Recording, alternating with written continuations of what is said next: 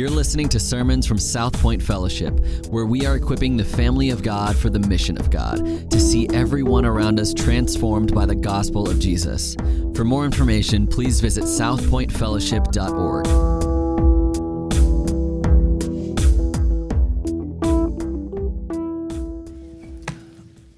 So some of us, even as adults, some of us like storms. I had to drive through a couple of storms this past week. Drove from Florida to Mississippi, back to Florida, back to Georgia, all over the place in the past 7 or 8 days. And but some of us, we enjoy those. And that's usually because we're not right there in the middle of the hurricane. So if you enjoy watching those hurricanes come through, we usually enjoy watching those things from a distance. You turn on the Weather Channel or CNN, Fox, whatever you're watching, a video online, and there are a couple of ways of analyzing and looking at storms. One is the type of person who is sitting at the news desk, and they're in the studio where the air conditioning is on and the cameras look nice and they're not falling down the wall. And there's that kind of person who's reporting on those storms. But then there's the other person who's out there in the middle of the storm, and they're actually there with the wind howling. And you've seen those videos, and the reporter is there, sometimes with an umbrella, which is interesting to me, just out there in the middle of the storm. But the news station is trying to tell you and show you just how strong that storm is. And the person is sitting there pushing against these 80-mile-an-hour winds. And they've got their microphone, and they're yelling into the microphone. And there's buildings flying by, and cows, and all these roofs that are going by this person in the back. You're like, that person's in the middle of the storm. That person's life is in danger. Y'all know what I'm talking about? So there's two different types of ways of looking at storms. One is from the studio desk. Now we're going to throw it over to our news reporter who's there on the ground. And that person's yelling and screaming, and they're like, back to you. And the person on the news desk is like, oh, well, thank you very much for the report. Now on to sports. You know? So there's two different ways. One is simply understanding something about the storm. The other is being there in the middle of that storm. And so for some of us, the storms of life that we just read about, you're like, I understand what it means to be right there in the middle of it. Some of us for life, and it could be right now, or it could be in the past, or you know somebody else who's dealing with things like the loss of friends, or the loss of a job, or someone who is sick, or maybe you just had a relative die. Maybe there's some sort of adultery that's been committed in your marriage or with somebody else's friend. Maybe your child moved away. Maybe you were given a child and it was born with a disability, or you've lost children, you've lost parents. Like we understand these things cognitively, but for some of us, we've experienced those things personally. And here's the beautiful thing about the Psalms. As we've been going through the Psalms are not just happy-go-lucky. It's not like, hey, let me read the Psalms for encouragement. Okay, these are all happy. We've talked about how most of the Psalms are actually about sadness, Psalms of lament. And so as we're looking at Psalm chapter 88 today, know this, that Psalm 88 is perhaps the bleakest, the darkest of all Psalms. In fact, it's been called the darkest Psalm. Some people Spurgeon called it the dark night of the soul. And so as we look at Psalm 88, some of us here this morning are like, yes, that's where I am right now. And this is immediately applicable. And you're like, man, yeah, you're going to be on the verge of tears walking through this psalm as we talk about this. For others of you, it's going to be like when you get on an airplane and the stewardesses are there, and when you get on the airplane, you sit down. Normally, you pop your AirPods in or something, and they get there and they give the demonstration of, in case of an emergency, here's what's going to happen, and these things are going to fall from the ceiling, and make sure your seatbelt, and you just kind of tune it out, right? You understand? Like if there's really an emergency on the plane, putting on your seatbelt is probably the least of your concerns at that moment. So you just kind of tune them out. And if you've flown more than once or twice, you see them there doing their thing, and you could probably do it as well. It's just like, here we go, talking about airplane safety again, whatever. So for some of y'all, as we go through Psalm 88, it's like, yeah, that's me right there in the middle of it. For some of you, this is going to be similar to an address made on an airplane. You're like, I don't really need this right now. But I would encourage you, even if you're not right there in the middle of it, ground zero in the middle of a storm of life, you're going to need Psalm 88 at some point. It may be in the near future, or it may be in the distant future. But if we walk away with nothing else, I want you to see this. It is okay to not be okay when you pray. It's okay to not be okay when you pray. So Psalm 88, I'm going to walk through the passage. I'm going to walk through it. It's got 3 sections. You'll see these things up on the screen. And then I want us to go back and make a little bit of application at the end. So here are the three parts that we see of this passage. Verses 1 through 9, we see abandon, and then we see the author arguing with God. Then in the last part of the psalm, we see an accusation against God. This psalm is tough for me because I'm not in the middle of a storm. I'm not. I don't feel great this morning. But when I think about folks in our body or extended friends and family, we've got a family friend. His wife passed away this past week at 43. She went into cardiac arrest about a week and a half ago.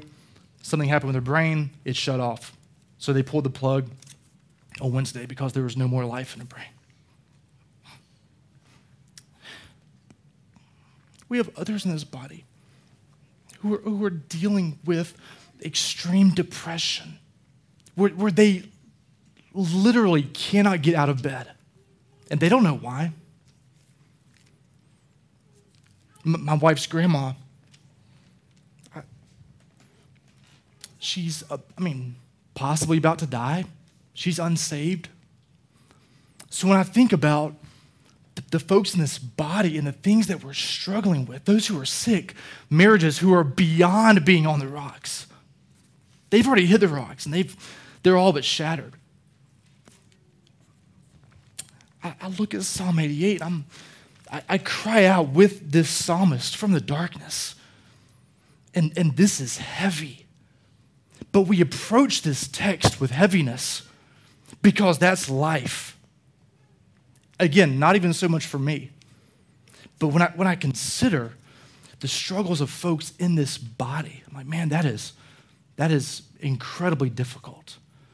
And so even as we read this, be mindful of those around us who are like, man, this is in the midst of that darkness. Just be with them, standing there, sitting.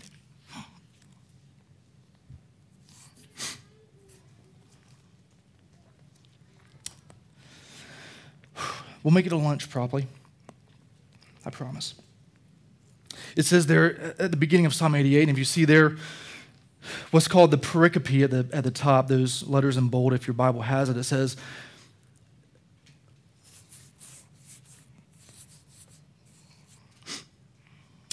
I cry out day and night before you.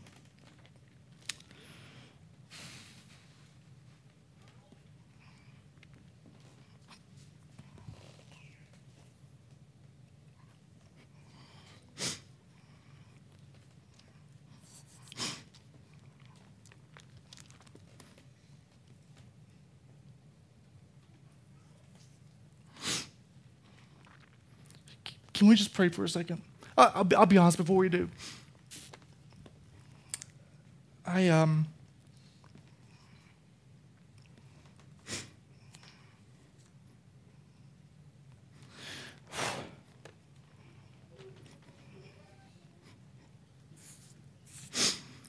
Y'all pray for me as I preach this passage. I want to pray for our hearts.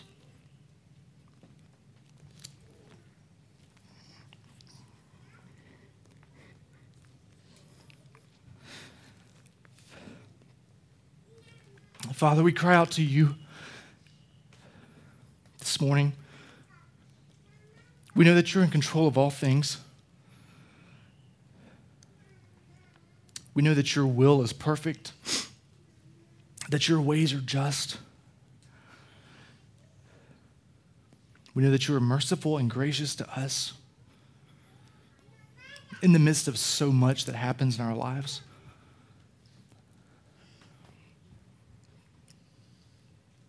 I pray now that we would not be running from those things, but I pray that we would press into your heart, into the heart of the psalmist who wrote this chapter. I pray that you would give me the words to say to these folks this morning, that my words would be your words. I pray that you would give me clarity of mind, clarity of reason.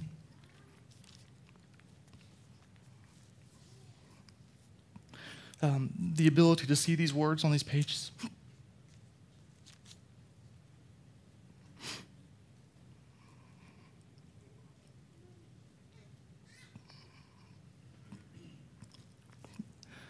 We humble ourselves before you as your people. In Christ's name, amen.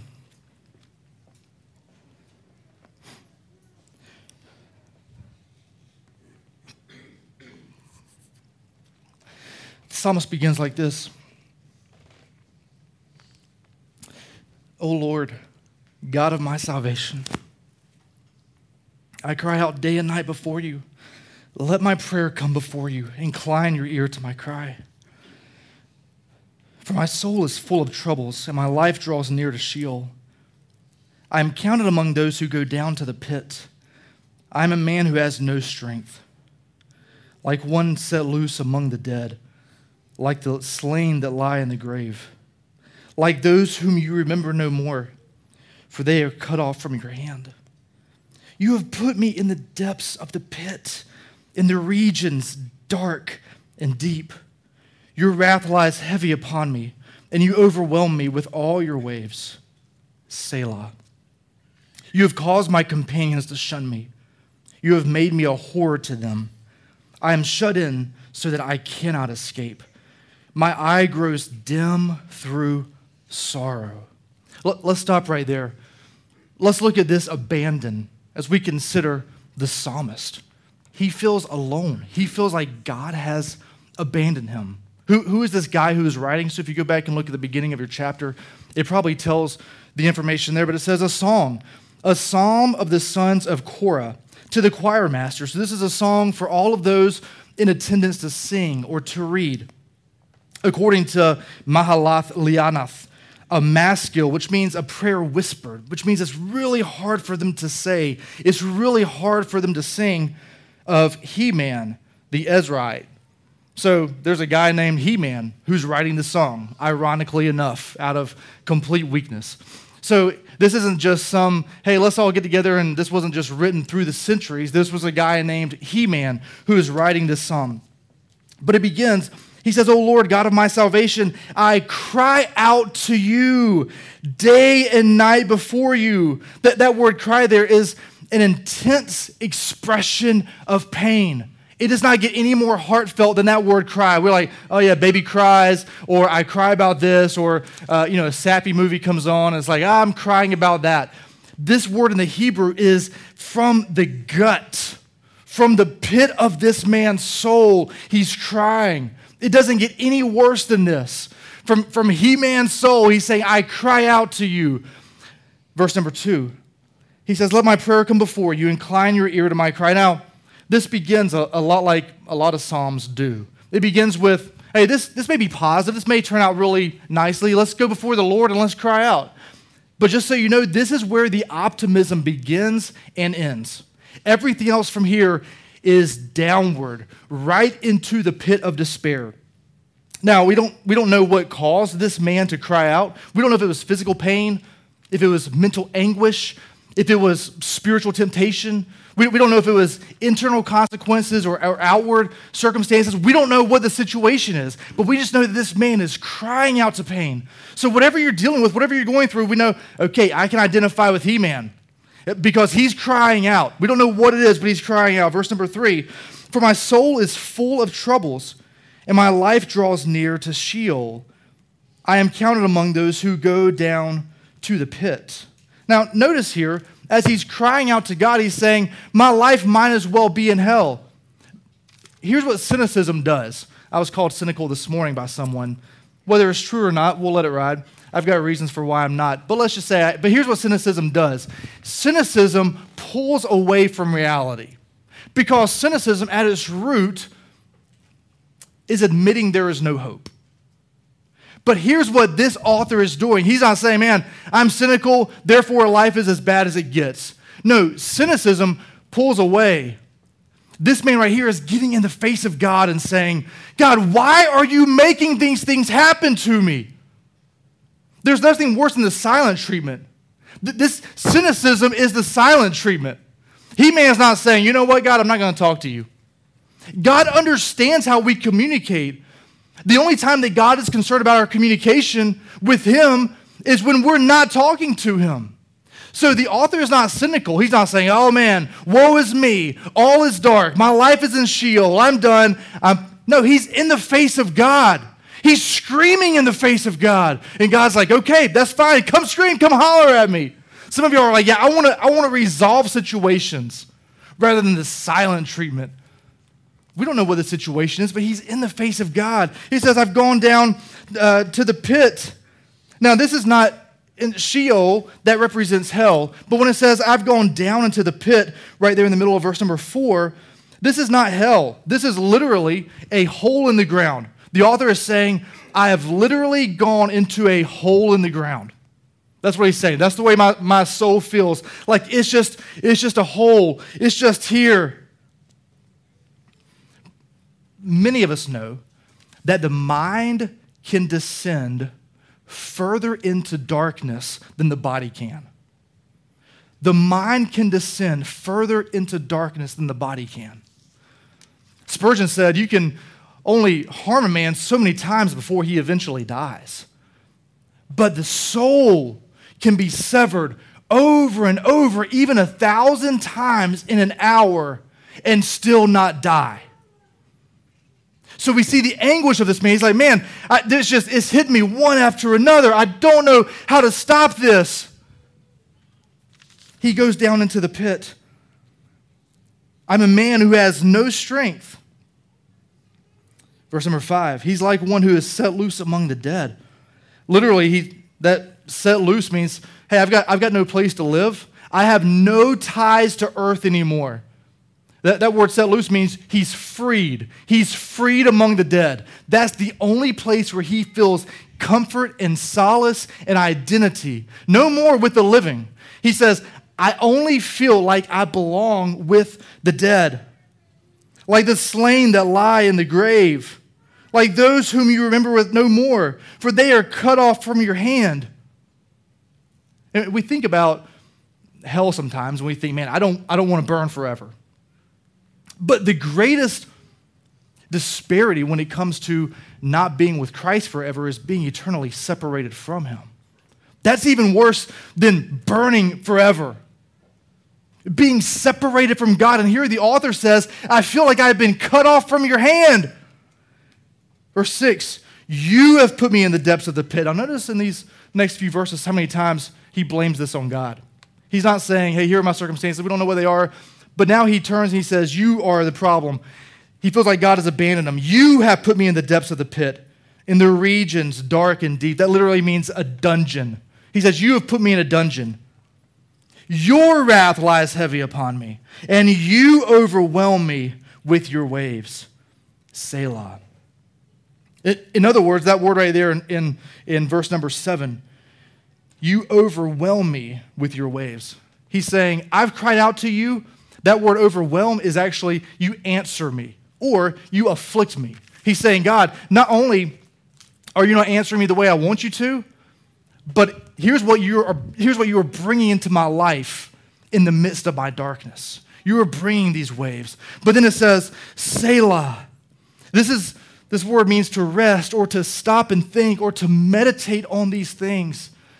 It's similar to a swimmer who's swimming against the current, and all of a sudden these waves are hitting him one after the other. And Selah, there's a break in the waves, and it's like, let me come up and breathe just for a second. There's another wave coming, but just rest, just stop and think. He doesn't say here, Selah, stop and think about the goodness of God. He says, stop and think about the separation from God. He says, man, okay, before I keep going, before I accuse God, just be reminded that it feels like God has abandoned me. There's a tension between, even here, he feels cut off from the hand of God, but what does he call God in verse number 1? He says, O Lord, God of my salvation. But here he's like, there is no saving. And so there's a break between what the author knows in his mind and what he is feeling in his heart. He says, stop and think about that. It's difficult to understand. This is, by the way, the author's not saying, hey, let me put together a thesis or a treatise on suffering. Let me write for you a doctrine and a theology book, so when you get to chapter 14 in this doctrine book, you can see this is how we treat suffering. He's not saying that. He is here expressing his feelings to God, to the creator of the universe, right there in his face. You see, God doesn't want us to be, God doesn't say, you know what, He-Man, I don't want to listen to that. At no point does God step in and say, no more. At no point does God in this passage respond and say, you know, I'm going to save you out of that. And here's why, because God doesn't want all of our prayers to be neat and tidy and theologically accurate. And as we cry out to God, let me make sure I use the biggest and the best words possible. God wants to hear from us, from our hearts. And there's nothing wrong with that. If there is, then Psalm 88 wouldn't be in the Bible. So your prayers don't have to be precise and accurate and pretty and put together and have this beautiful flow to them. As you cry out to God, it's okay to not be okay when you pray. That's what that Selah means right there. Just stop and think about, even in the midst of tragedy, what has brought you to this? But then he keeps going in verse number 8. You have caused my companions to shun me. You have made me a horror to them. I am shut in so that I cannot escape. Literally, what that phrase means is he feels like, again, he's in a hole, he's in a pit, a literal hole in the ground, and when he feels like it's being shut in around him, it feels like there is a casket being built around him. He says, life is over, it's hopeless, it's pointless. I'm alive, but I've identified with the dead. So he says, I'm shut in so that I cannot escape. This casket is being built around me. The beginning of verse number 9, my eye grows dim through sorrow. He's completely discouraged. The eye represents the vitality of life. So he says here, my eye. He doesn't say eyes. He doesn't talk about physical eyes. He's talking about the eyes, the window to the soul, right? You look in someone's eyes. Are they lying to me? Are they telling me the truth? Are they beautiful? You have beautiful eyes. Oh, you've got weird eyes. Whatever it is. He says here, my vitality is gone from me. So we see the abandon. But then we pick up in verse number 9, the second half of it, and we see the argument. He continues, every day I call upon you, O Lord. I spread out my hands to you. Do you work wonders for the dead? Do the departed rise up to praise you? Is your steadfast love declared in the grave, or your faithfulness in Abaddon? Are your wonders known in the darkness, or their righteousness in the land of forgetfulness? He says here, he begins arguing with God because he doesn't want to die. If you look right there at verse number 11, is your steadfast love, that word in the Hebrew is chesed. Everybody say chesed. That's the word we translate to the steadfast love. It means everlasting, never-ending, grace, mercy, love. It's the deepest emotional word that we see in the Hebrew, in all of the Old Testament, chesed. And he says here, is it declared in the grave or your faithfulness in Abaddon? In other words, is it declared in Sheol? This guy is completely hopeless. He wants to avoid the grave. You see, we think the Old Testament saints, they should be able to pass New Testament exams. But notice, this author doesn't have Philippians 1 to go to and say, oh, for me to live is Christ and to die is gain.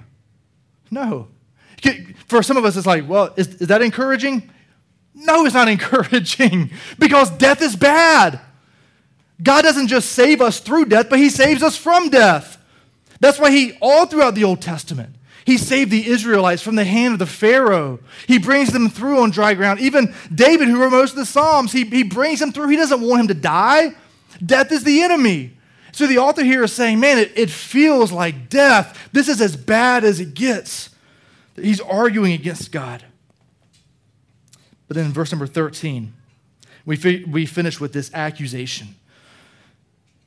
But I, O Lord, cry to you. In the morning my prayer comes before you. O Lord, why do you cast my soul away? Why do you hide your face from me? Afflicted and close to death from my youth up, I suffer your terrors. I am helpless. Your wrath has swept over me. Your dreadful assaults destroy me. They surround me like a flood all day long. They close in on me together. You have caused my beloved and my friend to shun me. My companions have become darkness. He says, we go back and think about that accusation. In verse 13, he has said so far that God has answered him. He's overwhelmed him with waves. But if you look at verse 13, he says, my prayer comes before you. And what that literally means is he's saying, I'm accusing you, God, of this. My prayer, he's not just saying, my prayer comes before you as a sacrifice. He's saying, God, this is your fault. He's confronting God. He's accusing God. Verse 15, he's been afflicted and close to death from my youth up. In other words, he's felt this for a lot of years. This is nothing new. This is something that's been there with him. I think sometimes we think that, man, somebody is struggling. They're depressed. They're sad. They're melancholy. That, man, just have greater faith in God. Somebody told me a couple months ago, I was sharing some things with him, and this guy said, a brother, he said, the Bible says, do not be anxious for anything. So therefore, I'm not anxious. I thought, well, bless you, friend. Like, that is awesome. That must be real nice. I've got some people you go tell that to. Just tell them, hey, you know what? You're anxious. Don't be anxious. Oh, okay. I wanted to say, you're like, oh, Michael's so blunt. I'm not as blunt as what happens in here, okay? I do have a filter. It's real thin and often clogged, but like it's there. But I thought, do you struggle with any sin, dude? Is there anything you struggle with? Because the Bible doesn't say just don't be anxious. It says a lot of stuff not to do. We haven't and cannot reach perfection. Not in this life. And so lest you think that I've completely arrived, I don't struggle with anxiety at all, I don't struggle with depression at all, all right, then what else do you struggle with? Let's not look down on someone else because we can't put a finger on what is causing them to be grieved. We don't know what is grieving one of the authors of the Scripture. So lest we think, or you think, that you are better than even the author of the Scripture and you know more than this guy does, I would warn you to tread very carefully, friend.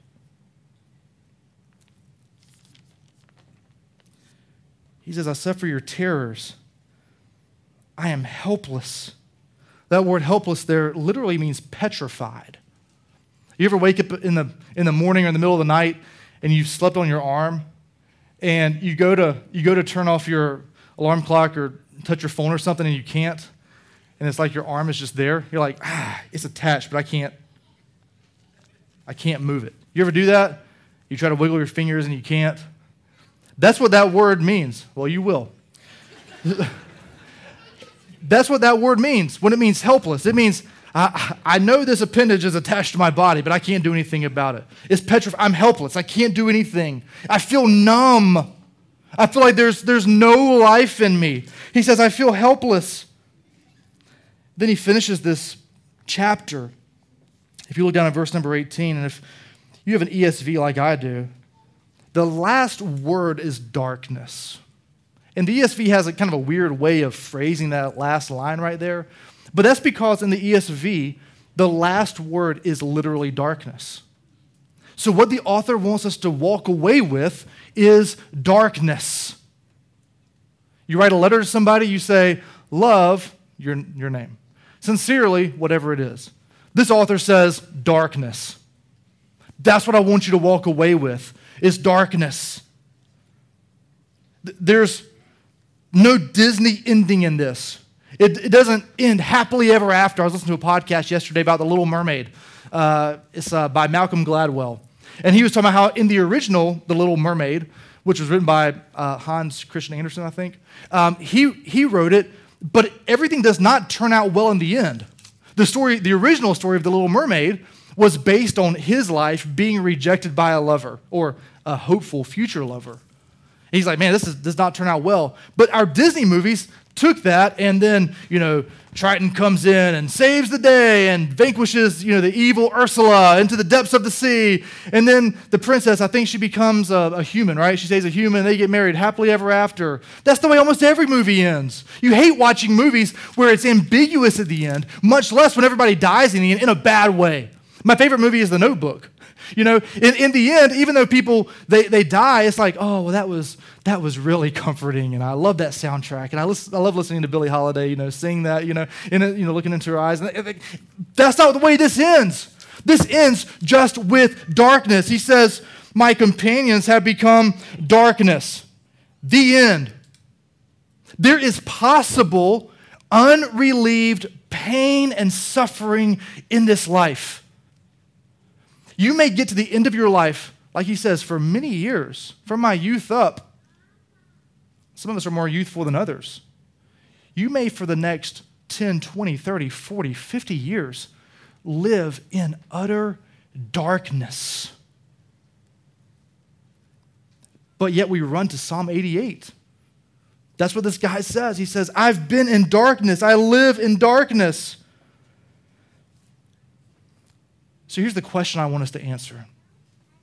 Why does God want us to pray our pain? Because we don't just look at this and say, oh man, we don't look at this cynically and then back away. Well, life is bad, life is terrible. All right, let's move on. Stinks for you. Here's what I want us to see. Whether this is you this morning, you're like, man, I'm in the pit, the hole, the casket of utter darkness. Or if you're like, yeah, I know somebody, or I've been there, or I feel like I may eventually be there, we need to answer this question. Why does God want us to pray our pain? I think the first reason is this. God wants to hear our prayers. God wants to hear our prayers. In His grace and His mercy, He does not want us to run to pills. He doesn't want us to run to alcohol. He doesn't want us to run to porn or to materialism or to entertainment or to Netflix. God wants us to pray our pain. We pray our pain because God wants to hear us. He wants to hear from us. That's His desire, is to be close with us. I thought about this past week. I wrote this on my phone for a future sermon, but I'll tell y'all. We were staying in a hotel in Orlando. We went to Discovery Cove on Thursday to make all of Shannon's lifelong dreams come true. And so, and in return, she posted ridiculous photos of me. So that's true love right there. So as we're there that night, Axel wasn't feeling well, and we're about to go to bed, and Kingston's sleeping on the sleeper sofa, and I'm about to go to bed. And he says, Daddy, can you come lay down with me? Now, in that moment, I thought, God, I am tired. I drove 400 miles yesterday. I've been on the road for, at that point, 10 days between beach camp and my sister's house in Mississippi. My gut was, nah, I'm going to go lay down and pass out. But I thought, you know what? I have a choice to say yes or no. But here's the beautiful thing about the Father. My character is flawed. I did go lay down with Kingston, by the way, and fell asleep. And it was great. But the Father cannot say no to that request. Our Heavenly Father. If we plead His presence based on His character, not based on what we deserve, He says, yes, I will come and spend time with you. I will come and sit with you. I will come and lay down beside you. I will come and listen to you. He wants to spend time with us because of who He is. He wants to hear our prayers. Why do we pray our pain to God? Secondly, because He wants us to be a people of reality, not a people of fantasy. And if we see here, verses 3-6, my soul is full of troubles. This is reality. Our soul is there sometimes. It's not some fake news. But for Christians, we think that we are always supposed to be experiencing the peace and calm that comes through Christ. And here's what's happened, friends, is that we as Christians who think that we're supposed to always be experiencing peace and calm, we show up on Sunday mornings or whenever you see other folks in this body and you act happy, but in reality you are falling apart. But that's because we've taken Psalm 88 and we're like, yeah, you know what? Let's just sing our theme song, right, guys? If you're happy and you know it, clap your hands. All right, see, the kids know that because we teach them that. I'm in, right out, right up, right down, right happy all the time. You ever sing that as a kid? That's our theme song. And if you're not those things, then something's wrong with you. Let's avoid that. Let's just put your happy face on. Anybody get into an argument with your spouse on the way here? Anybody throw something at your kid? I didn't. I walked over before them, thankfully. But I know people who do that. Okay. But then you get here, you're like, put on a smile. All right. Good morning. God bless you. Yes. Amen. Forget the whole past week. That's just the last 2 minutes.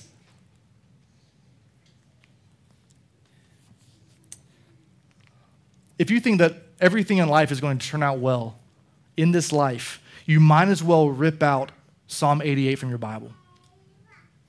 I also don't think it's any wonder that when we evangelize the lost, when we preach to the world, hey, here's what it means to follow Christ, and everything is going to be happy, and everything is going to turn out well, and it's all about your peace and your calm and your prosperity, and things are going to go well for you. It's no wonder the world looks at us and says, no thanks, because that's not most of life for them.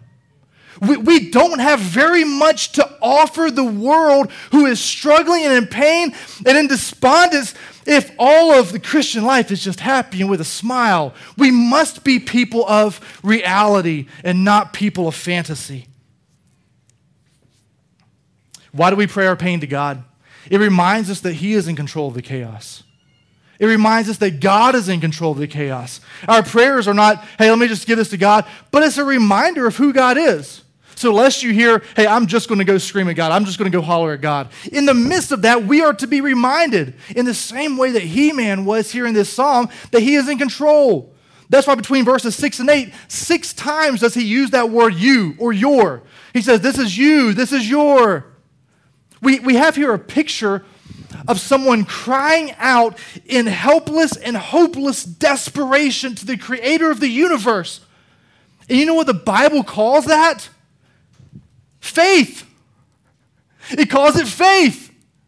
For most of us, if we dot all the theological I's and cross all of our philosophical T's, then, oh, that's true faith. You're like, oh, that person's solid. You know what? When you say, hey, man, that person's solid, you know what that means? That person agrees with me because I'm solid. That's what that means, and that's how you often introduce somebody. You're like, hey, tell me about what they believe theologically. Oh, well, they're solid.